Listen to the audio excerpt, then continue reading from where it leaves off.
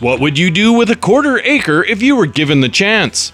Wanna-Make-It Farm, which is located in Moose Creek, Ontario, has come up with a unique way to give teenagers an opportunity to build on their ideas and gain entrepreneurial skills. This is Rural Roots Canada, and I'm Eric Smith, amplifying Canadian agriculture.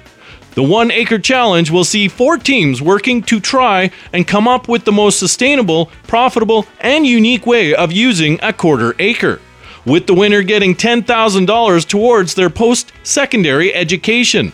One of the co-owners of Wanna-Make-It Farms, Aaron Leduc, says they wanted to find a way to give back. What we could do that might have some kind of impact locally and intertwine some of our passions. And we kind of brought it forward to everybody one day, and everybody kind of started chipping in some ideas. And that's kind of where this kind of came about, basically. Garrett Monroe, who is a grain merchandiser on the farm, says this will let young people explore opportunities. It's an opportunity that a lot of people don't have, and I think there's a bit of a separation from people that aren't directly involved in farming, even though they're in farm communities. Sometimes they're not involved with the farm directly, more so because of the barriers to entry.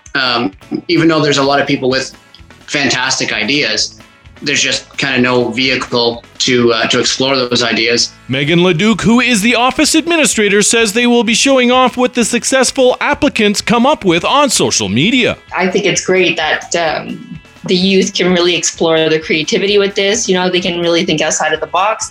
The contest is open to youth aged 13 to 18 who live in Eastern Ontario. For more on this story, go to ruralrootscanada.com. For Rural Roots Canada, I'm Eric Smith, amplifying Canadian agriculture.